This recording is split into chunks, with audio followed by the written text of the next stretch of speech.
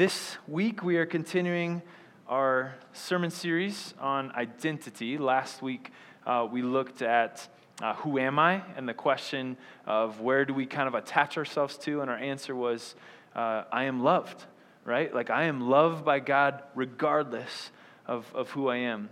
Today we're going to explore a question that we've already been exploring through our worship, and that's what do I do if I'm not perfect? Oh, it's doing the same thing. Oh, hold on. I think it's because I'm right-clicking. Wait, don't touch it. Let me try. Yes, I figured it out. Yeah, just they give me the advanced version of these, so it's tougher. No, I'm just kidding. This is a question I think comes up naturally after we hear, you are loved, right? You know, so some of us, we hear, I am loved, and then we say, yeah, but like, I'm not perfect, you know, like I don't deserve that, right? Like I'm not good enough. You know, like most of us struggle with self-love. You know how I know that is because that's a concept we talk about in our culture, right? How can we love ourselves, right? You can't love others until we love ourselves. It's because we struggle with this. You know, if we don't feel good about ourselves, right? We talked about last week, we probably think God doesn't feel good about ourselves. But even if we know that He loves us, well, what do we do if we're not perfect, right? If we're very aware that we're not perfect, what do we do with that, right? All right, from a non-Christian perspective, most people, you try to find some sort of grounding, right? Some place where you know that at least I'm doing this, right? At least I'm good enough. Identity is one of those places we go to, right? We say, this is who I am, and your identity tells you, well, this is what you do, and you say, well, I'm doing those things, therefore, I'm good enough, right? Like, I know I'm not perfect. I know there's still things I wish I could be, you know, a person I would rather become, but at least I'm good enough. At least I'm accomplishing these things. For example, you know, you say like a man, you're supposed to be the breadwinner, right? You're supposed to take care of your family, provide for their health, provide for their safety, make sure that they're developing. And so you say, as long as I'm doing those things, I'm at least doing those things, right? So what if I'm not perfect? Well, at least I'm this. I'm a good dad, right? You know, I'm a good husband. Or you say like a mom, right? Like there's a culture of like what a good mom is, right? You know, you cook good meals, healthy meals for your kids. You grow them, you educate them. You spend time with them, right? You don't spend too much time at work. And so for a little bit of us, or at least temporarily, our identities can kind of help us feel more grounded when we feel like I'm not good enough, right? But you know, even with those examples, identities do not do this well, right? They do not make you actually feel better. They don't actually help you become a better version of yourself. What identities are really good at is they're good at judging you, right? And saying like, you know what, you probably should spend more time with your kids. You know, your family probably needs more bacon being brought home, you know? Like you're not enough.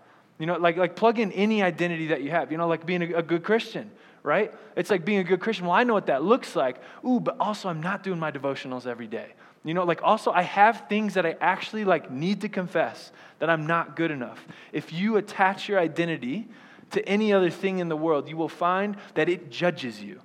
It says, close, but you need to get a little bit better. You need to do you can't call yourself a real whatever it is, right? Because it has what you're supposed to be, and you are keenly aware that you don't measure up. I think this is the reason why we all say, don't judge me, right? Like, don't judge me, right? And the identities that are the strongest, right? The ones that I think have the most appeal, the ones that I think churches are most threatened by are those that preach a radical tolerance, right? A radical acceptance that says, no questions asked, you are who you are, and that's good enough, just as yourself, right? We want those because that appeals to us. See, that sounds like God's unconditional love. But here's the thing. If you take an identity that's just a tolerance and acceptance, you still look in the mirror and you know that there's someone that you could be that you aren't, right? It's like you almost hope that there's some potential in you that I could somehow grasp or somehow achieve, but I know I'm just not doing it now. And so you feel bad. There's still a gap. What you need is an identity that's going to give you that freedom, that acceptance to be yourself, but also an identity that's going to help coach you, grow you, help you become a better version of yourself. And I know of no identity that's going to do that except the one that's offered to us in this book in the person of Jesus. And that's what we're studying. We looked last week about, we're loved by God. The best way, I think, we can read verses that talks about God's love, and those are all very true. But love itself needs to be expressed within relationships. There needs to be an other person in order to be loved. And so when we look at the person of Jesus, there's stories. Jesus was God, full representation of him in human form. And so then we can see how Jesus engaged with people, how he engaged with the unlovable people, and recognize that he loves us. The same way we can see how did he treat the people who chose to have an identity in him, to choose to identify with him. And you can see that he has this kind of radical acceptance, unconditional love, and yet at the same time, this desire to gently, patiently coach, grow, develop the people around him. Just read, like the book of Matthew, I think gives a good perspective on Jesus and his disciples.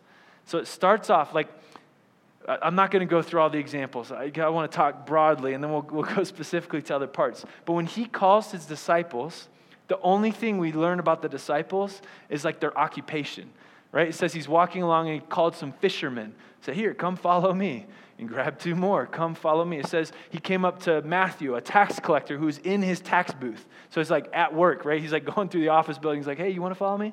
You want to follow me? Okay. And he just quit the job right then, right? And just followed him. The only thing we see about these disciples is some identities that other people see. When you see a list of them, in Matthew chapter 10, there's the son of so-and-so, or, Simon the zealot, where we get basic identities, external identities that other people would have identified. Oh, that's this person, right? That's all we see. And Jesus doesn't have any sort of credentials, right? He doesn't post a job application on Indeed. No one's coming in for interviews, right? There's no prerequisite. He's not requiring them to do anything. He's just, here, come.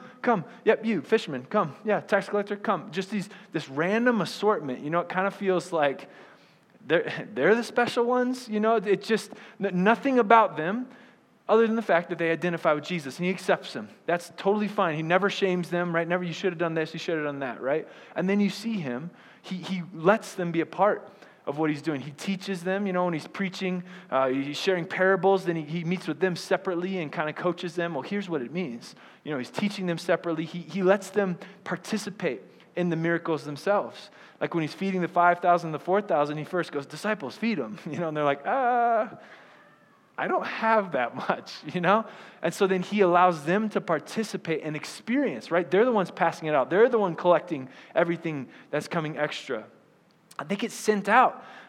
Once in Matthew, Luke has 2 different times where they're sent out to go before Jesus to towns and to proclaim that the kingdom of God is here, but also to have the authority to cast out demons, right? To do miracles themselves. It's authority that they have no right giving, right? There's no reason that they should have this ability and authority, yet God is patiently growing them. And then you see at the very end, he passes the baton and says, you have to take this from me, right? I'm ascending to the Father. The Holy Spirit's going to come, but I entrust the church to you guys. I'm building my church on you, Peter. And then all the disciples, you see this patient growth where the disciples are not perfect, very much not perfect. Matthew highlights that. And Jesus accepts them, and he works with them, and he wants to grow them. This is what an identity in Jesus does for us. There's a couple portions. The parts that I want to highlight. I have my main point first here. Jesus accepts you as you are, and he will not leave you there.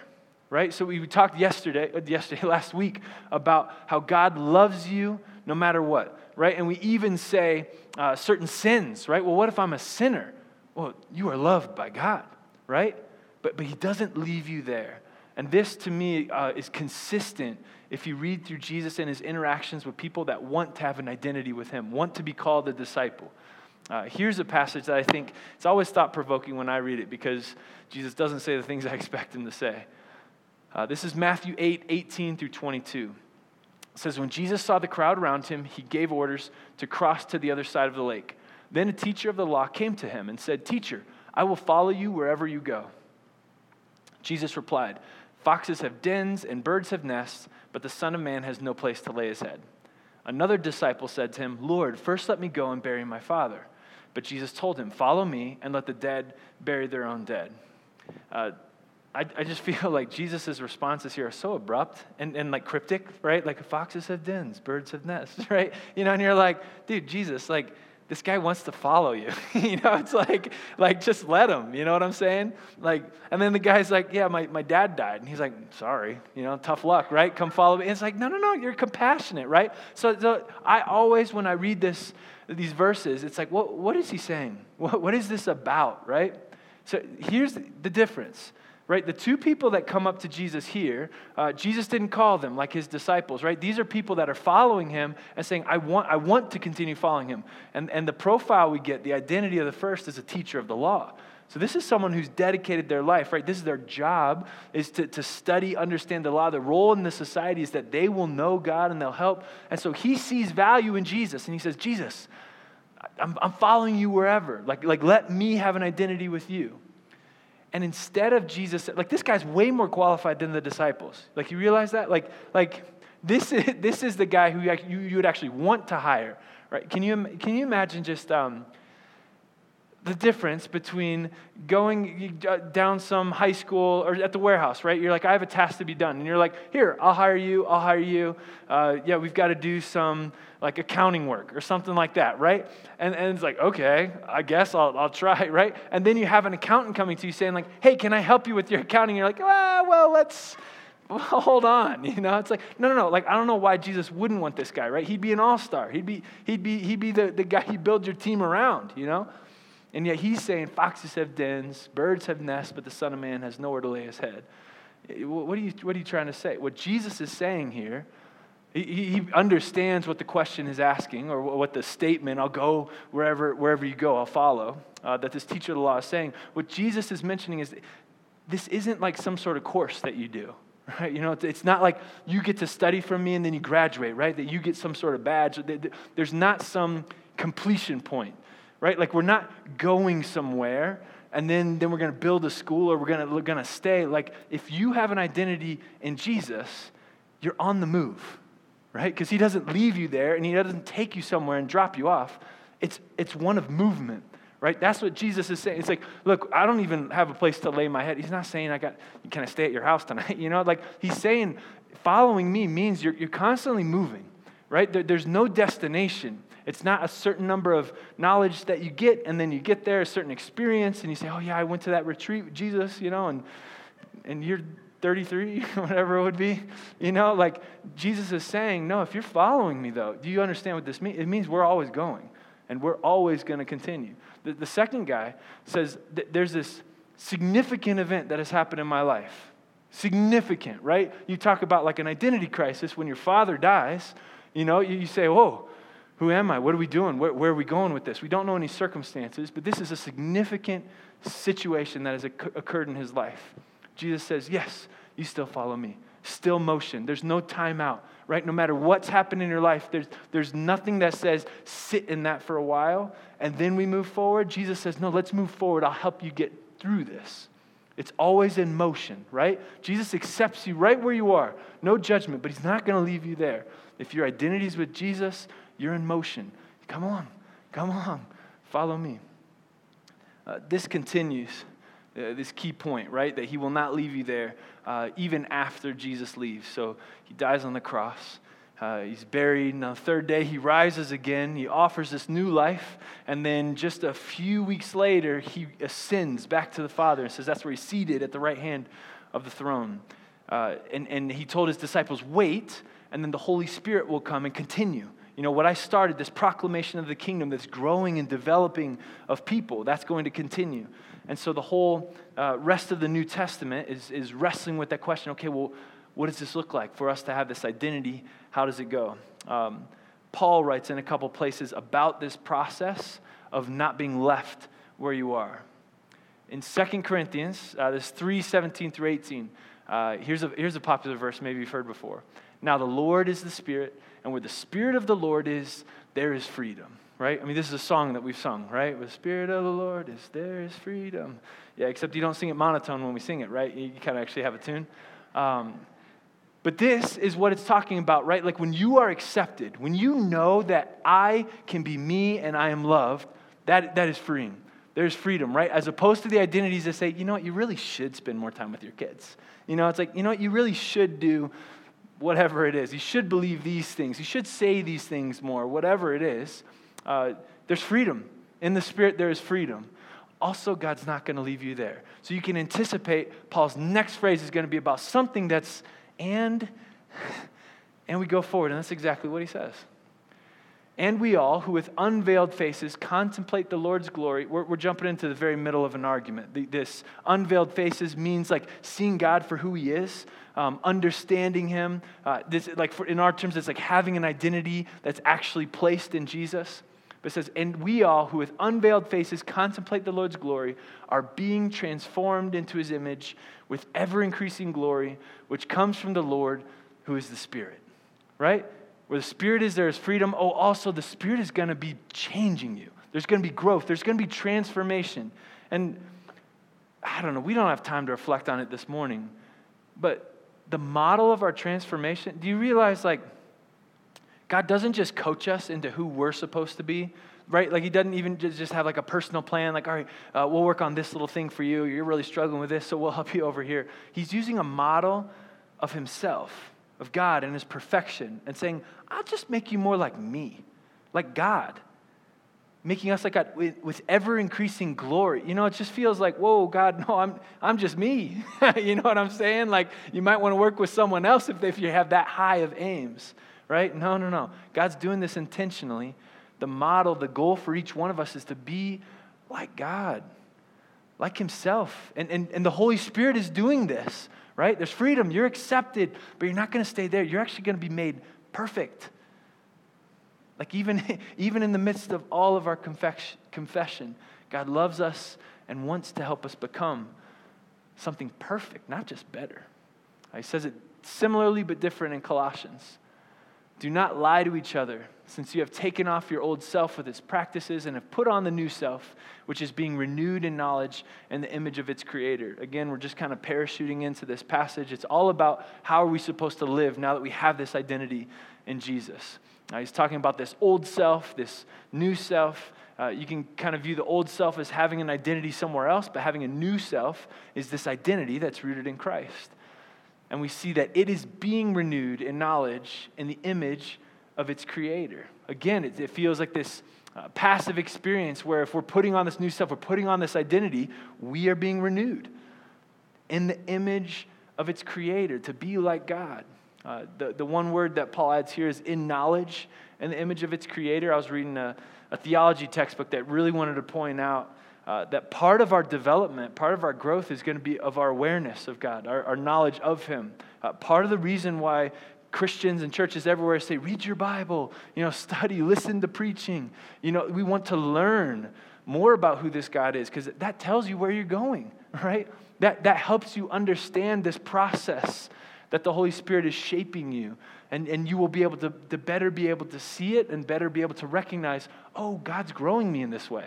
Oh, he's nudging me to move in this direction. The more that we know who God is, because that's our goal in the end. One thing that I'm doing this winter I've never done before is coach my own sons. They've always been involved in some sort of thing, and I've never actually coached them. And so I'm coaching a rec league basketball team for fourth graders. And it's an absolute blast, and it's an absolute riot. So I played high school and college basketball. I've been a fan my whole life. I feel like I know a lot about basketball. And so I apologized to the parents on day one because all the drills I remember were for like 20-year-olds, And then you realize in that first practice, like, these kids are not 20-year-olds, It's like, some kids have never played basketball at all. And they, like, literally at practice, they'd rather climb the bleachers, and hang from the pull-up bar in the corner. And I was like, no, come in. Now, this drill's for 5 people. It's like, I need you to just stand in the corner. That'll work, And, they're like, we try to put pennies on, so that they can be like a different team. And they're just like, hey, am I doing it right, coach? You're like, you're funny, but please put it on. Like, we got to, like, we're trying to work on some things, right? But then there's other kids that have played for years, and so like helping them grow is like, hey, let's work on a crossover and dribbling with your left hand, right? Or like instead of just shooting, let's see if we can shoot while we're running, And others, it's just like, hey, don't run with the ball. You've got to dribble. You can't use both hands, like, okay, we're going to have to practice this, and so it's all across the board, right? But then my goal is like, how can we make it fun? How can we make it engaging? And what I told the parents is I would love for your kids to feel more confident about the basic skills, right? The dribbling, the passing, the shooting, just basic basketball. If we can just help them wherever they're at, just take that next step, I think it'll be a success. And we're going to have fun while we do it. And yesterday we had a game, and it was just really fun to watch because our team was like passing. It's like pass. Hey, look, there's a guy open. Okay, yeah, good. I feel that way. But yesterday, it's like they were actually making passes, right? Like on defense, it feels like no, stay between him and the basket. Don't follow him around, And they were doing it, and it just felt like yes, we're like making like one kid who hasn't scored at all this year. He had like 2 shots. And they were like off of rebounds. It's like, yes, put it up. I didn't make it yet, but it's like you just see this development and this progress. And then I was reflecting on it. I was like, you know what? This is really close. Like the 4th grader identity of being a part of the Clovers. That's what our team decided to call ourselves. The Clovers. That is like what it's like for us to have an identity in Christ. Where it doesn't really matter how much skills you're bringing to the table. You're part of the team. Equal playing time. We all, and like, and God's the perfect coach, right? He has tremendous joy just to see the little thing. Look, we're in the right position. It's like we made a pass. It's like, and he loves it. Except for the fact like God's the best basketball player you could ever think, right? Better than Jordan, better than LeBron James. Like he's the very best, and he says, "I will help you if you stay on my team. I will help you become me, better than ever." And it just feels like. That's the kind of radical inclusion and yet joy at the little progress that we can make that we need to understand with our relationship with God. Again, addressing the issue that we talked about last week. We feel like God has these standards for us, right? Confession's hard because it feels like, well, when I'm going to confess my sins before God, God's going to say like, you need to be better. But he's not, right? That's like me going to these little kids being like, you can't even dribble with your left hand yet? Well, come back to me when you can. No. God's like, excellent. Nice try. Here, try it like this. Let's use the pads of your fingers. Yeah, bend your legs a little bit more. Yeah, you're doing it. Like, we don't understand that when we confess our sins, God says, yeah, I can work with that. Come, here, let me show you, right? Not just forgiveness of sins, right? Like, he doesn't just say, that's okay, you can be on this team. He says, that's okay, you can be a part of this team. Here, let me help you. Right? You won't stay there. If you're part of the team, you're going to be better than you were when you joined, right? That's what we have, an identity in Jesus that I'm telling you, no other identity is giving you. No other identity is actively working to help you become a better version of yourself or to take those parts where you're a little bit rough or you're not quite as skilled and say, let me transform you. But God will. God wants to. God delights in that process. So what's our part then? This sounds very passive. I just kind of let God mold me, right? Kind of, because it's the Holy Spirit. It's not you. You're not the one doing it. But there is this partnership. We could go so many different passages to talk about it, but I'm going to read a chunk. And I just want to let you listen to God's word. There might be some path that you've got to take and spend some more time with this afternoon in it. But it's Galatians 5:13 all the way down to 26. This is that famous fruit of the Spirit passage, but we're going to start before then to make sure we get it all. It says, you, my brothers and sisters, were called to be free. Now look at that. It's the same starting point, right? In the Spirit, we have freedom. There's freedom. Like, breathe deeply. There's not judgment. There's not, you better do this. Why aren't you doing that? You need to do this better, right? There's freedom. But what's going to come next? It's going to be like, okay, yeah, and in that freedom, there's motion, right? There's growth. It says, but do not use your freedom to indulge the flesh. Rather, serve one another humbly in love.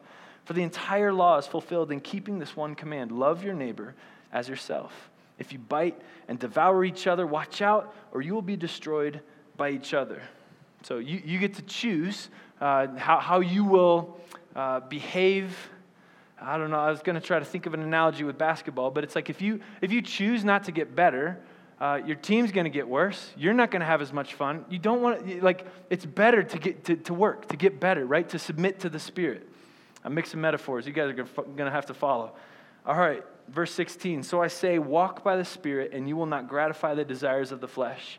For the flesh desires what is contrary to the Spirit, and the Spirit was contrary to the flesh. They are in conflict with each other, so that you are not to do whatever you want, but if you are led by the Spirit, you are not under the law. It gets a little wordy in there. What Paul's essentially doing is he's personifying the Spirit and your flesh, right? Your flesh is everything a part of you that opposes God, that doesn't want Him. The Spirit is God Himself, the one that wants to shape and mold. It's that perfect coach, right, that loves you but wants you to grow. What Paul is saying is you get the choice of who's going to be your coach. Or like, I don't know if you had different friend groups growing up, like in high school or college. I certainly did, where if one friend group said, hey, come over to my place and hang out Friday night, I said yes, right? At least sometimes, and you kind of know what to expect, right? And for this particular person, you knew that you kind of have to watch and leave when things got uncomfortable. You know, like there's times where I'm in the car, like I'm not the one doing the wrong, but I was definitely there feeling uncomfortable, you know, and it's like, well, yeah, it's because you wanted to hang out with them. But then there's other people, hey, come to my place and hang out Friday night. I go hang out there. It's life-giving. I love it. I want to stay more.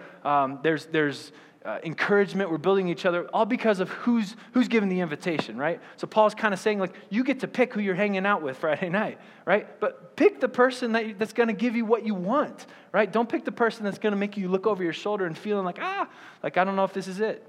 And so this is what he says in verse 19. The acts of the flesh are obvious: sexual immorality, impurity, and debauchery, idolatry and witchcraft, hatred, discord, jealousy, fits of rage, selfish ambition, dissensions, factions, and envy, drunkenness, orgies, and the like. I warn you, as I did before, that those who live like this will not inherit the kingdom of God. Not only do they not inherit it, but that's not a way to live. Like no one wants that, right? No one's aspiring to that. That's not the gap in their life where, like, I wish I could be like this. This is difficult. That's a tough life. But the fruit of the Spirit, if we hang out with Him, if we choose to walk in His path, is love, joy, peace, forbearance, kindness, goodness, faithfulness, gentleness, and self-control. Against such things there is no law. Those who belong to Christ Jesus have crucified the flesh with its passions and desires. Since we live by the Spirit, let us keep in step with the Spirit. What Paul's saying, what he's making the point to the church here, is that you get to pick who you're walking with. Right? Who will be your coach, right? Whose team do you want to be on? Because one team, look, it'll lead to trash, and your life will be absolutely wrecked. But if you walk in step with the Spirit, look at this. Love, joy, peace. I learned patience as a kid, but it's forbearance now in the, 2012 NIV, 2014? I can't remember when it got redone. Kindness, goodness, faithfulness, gentleness, self-control. Those are the things that we're all aware we don't have, but we want, right? These are the things that other identities can't get you. They can't help you be more kind and more patient, more good, more self-control. But this is what the Spirit will guide you if we're willing to submit to Him, right? You know, I can't make any of these fourth graders better at basketball, but I can give them drills. I can give them tips. I can tell them where to look, what to think, options for them, but they have to show up to practice. They have to actually try, right? They have to choose to be on the team. That's like us. Our participation in this is that we choose to show up to practice, and when the coach says something, we say, okay, I'll give it a try, right? And He will grow us. He will grow us and develop us. So our life should be one in motion. If we have an identity in Christ, it doesn't mean that we just feel really good about ourselves, that we're loved. It means we feel really good about ourselves and we're loved and we're in motion. If you look back at your past year and you see the same person in the beginning of last year, I don't know if you fully understand who you are in Christ. Because God won't leave you where you are. He is moving you, right? If you feel like you haven't heard God, right? Or like, I don't know if He's moving me. Well, perhaps we're not listening, right? You aren't listening to the coach. Perhaps you're not showing up to practice. Because there's this participation. If you're in Christ, He will love you. You will be accepted. And He'll help you. He'll help you grow. You will move. If you've been a Christian for a long time in your life, decades, always known Him, you're not there yet. You're still in motion, right? There's no, and once you've been a follower for 30 years, then you can kind of just relax, right? No. You're still growing. You're still in motion, right? None of us are God yet, right? Yes, definitely, right? That's why confession is helpful. It reminds us that we need to go to practice, and hopefully it reminds us that there's a God who loves us and will help us, not judge us like the world does. So choose your identity in Christ. Choose that to be your firm foundation that gives you this amazing freedom, but also know that God wants you to move. And if you let him move, if you let him coach you and instruct you, you're going to become better. You're going to be more satisfied with who you are. You're going to become more beautiful to others around you as you reflect this glory of God that's reflected in your life. And then you will know that you are becoming that person you always hoped or wished that you would be. You're becoming the version you were created to be by your Creator. Let's pray. Lord, thank you so much for your love. It's hard for us to even grasp what that means or what that looks like, but I thank you for it. I thank you that you take seriously the failures, the parts that we're struggling with, the parts we're not as skilled as or not as experienced with. I thank you that you work with us, that you take that and you move forward, that you help us, that you instruct us, that you're gentle and that you're kind. Thank you that Jesus modeled this with the people. Thank you for the expectations that we will not be the same person today that we will be in the future, Lord. We want to follow you, so I ask that you would speak to us. I ask that you give us the courage to show up, to practice, and I pray that you would help us see ourselves the way you see ourselves, and that you would continually form us to be made like you. In your name we pray, Lord. Amen. All right, we've got 3 questions. And this is the part of the sermon, or the part of the Sunday morning, which is why all the chairs are different. So we kept hearing feedback that you guys thought it was very difficult to have conversations with people across multiple rows. And so we said, what if we gave the rows a little bit more space? And so what our thought is that each row could have a discussion. If you're kind of in a row by yourself, jump into someone else's row because there's plenty of room, and just curl the edges in. And now we've got like a little semicircle we can have a discussion. The goal for this is that we would just practice a little further applying what we've talked about and what we've learned this morning. So 3 questions. In what areas do you feel judged by the world? What do you find difficult about God's desire to grow you? And then how has God moved you in the past few weeks? Let's take 7 minutes or so, and then I'll come up and I'll dismiss us.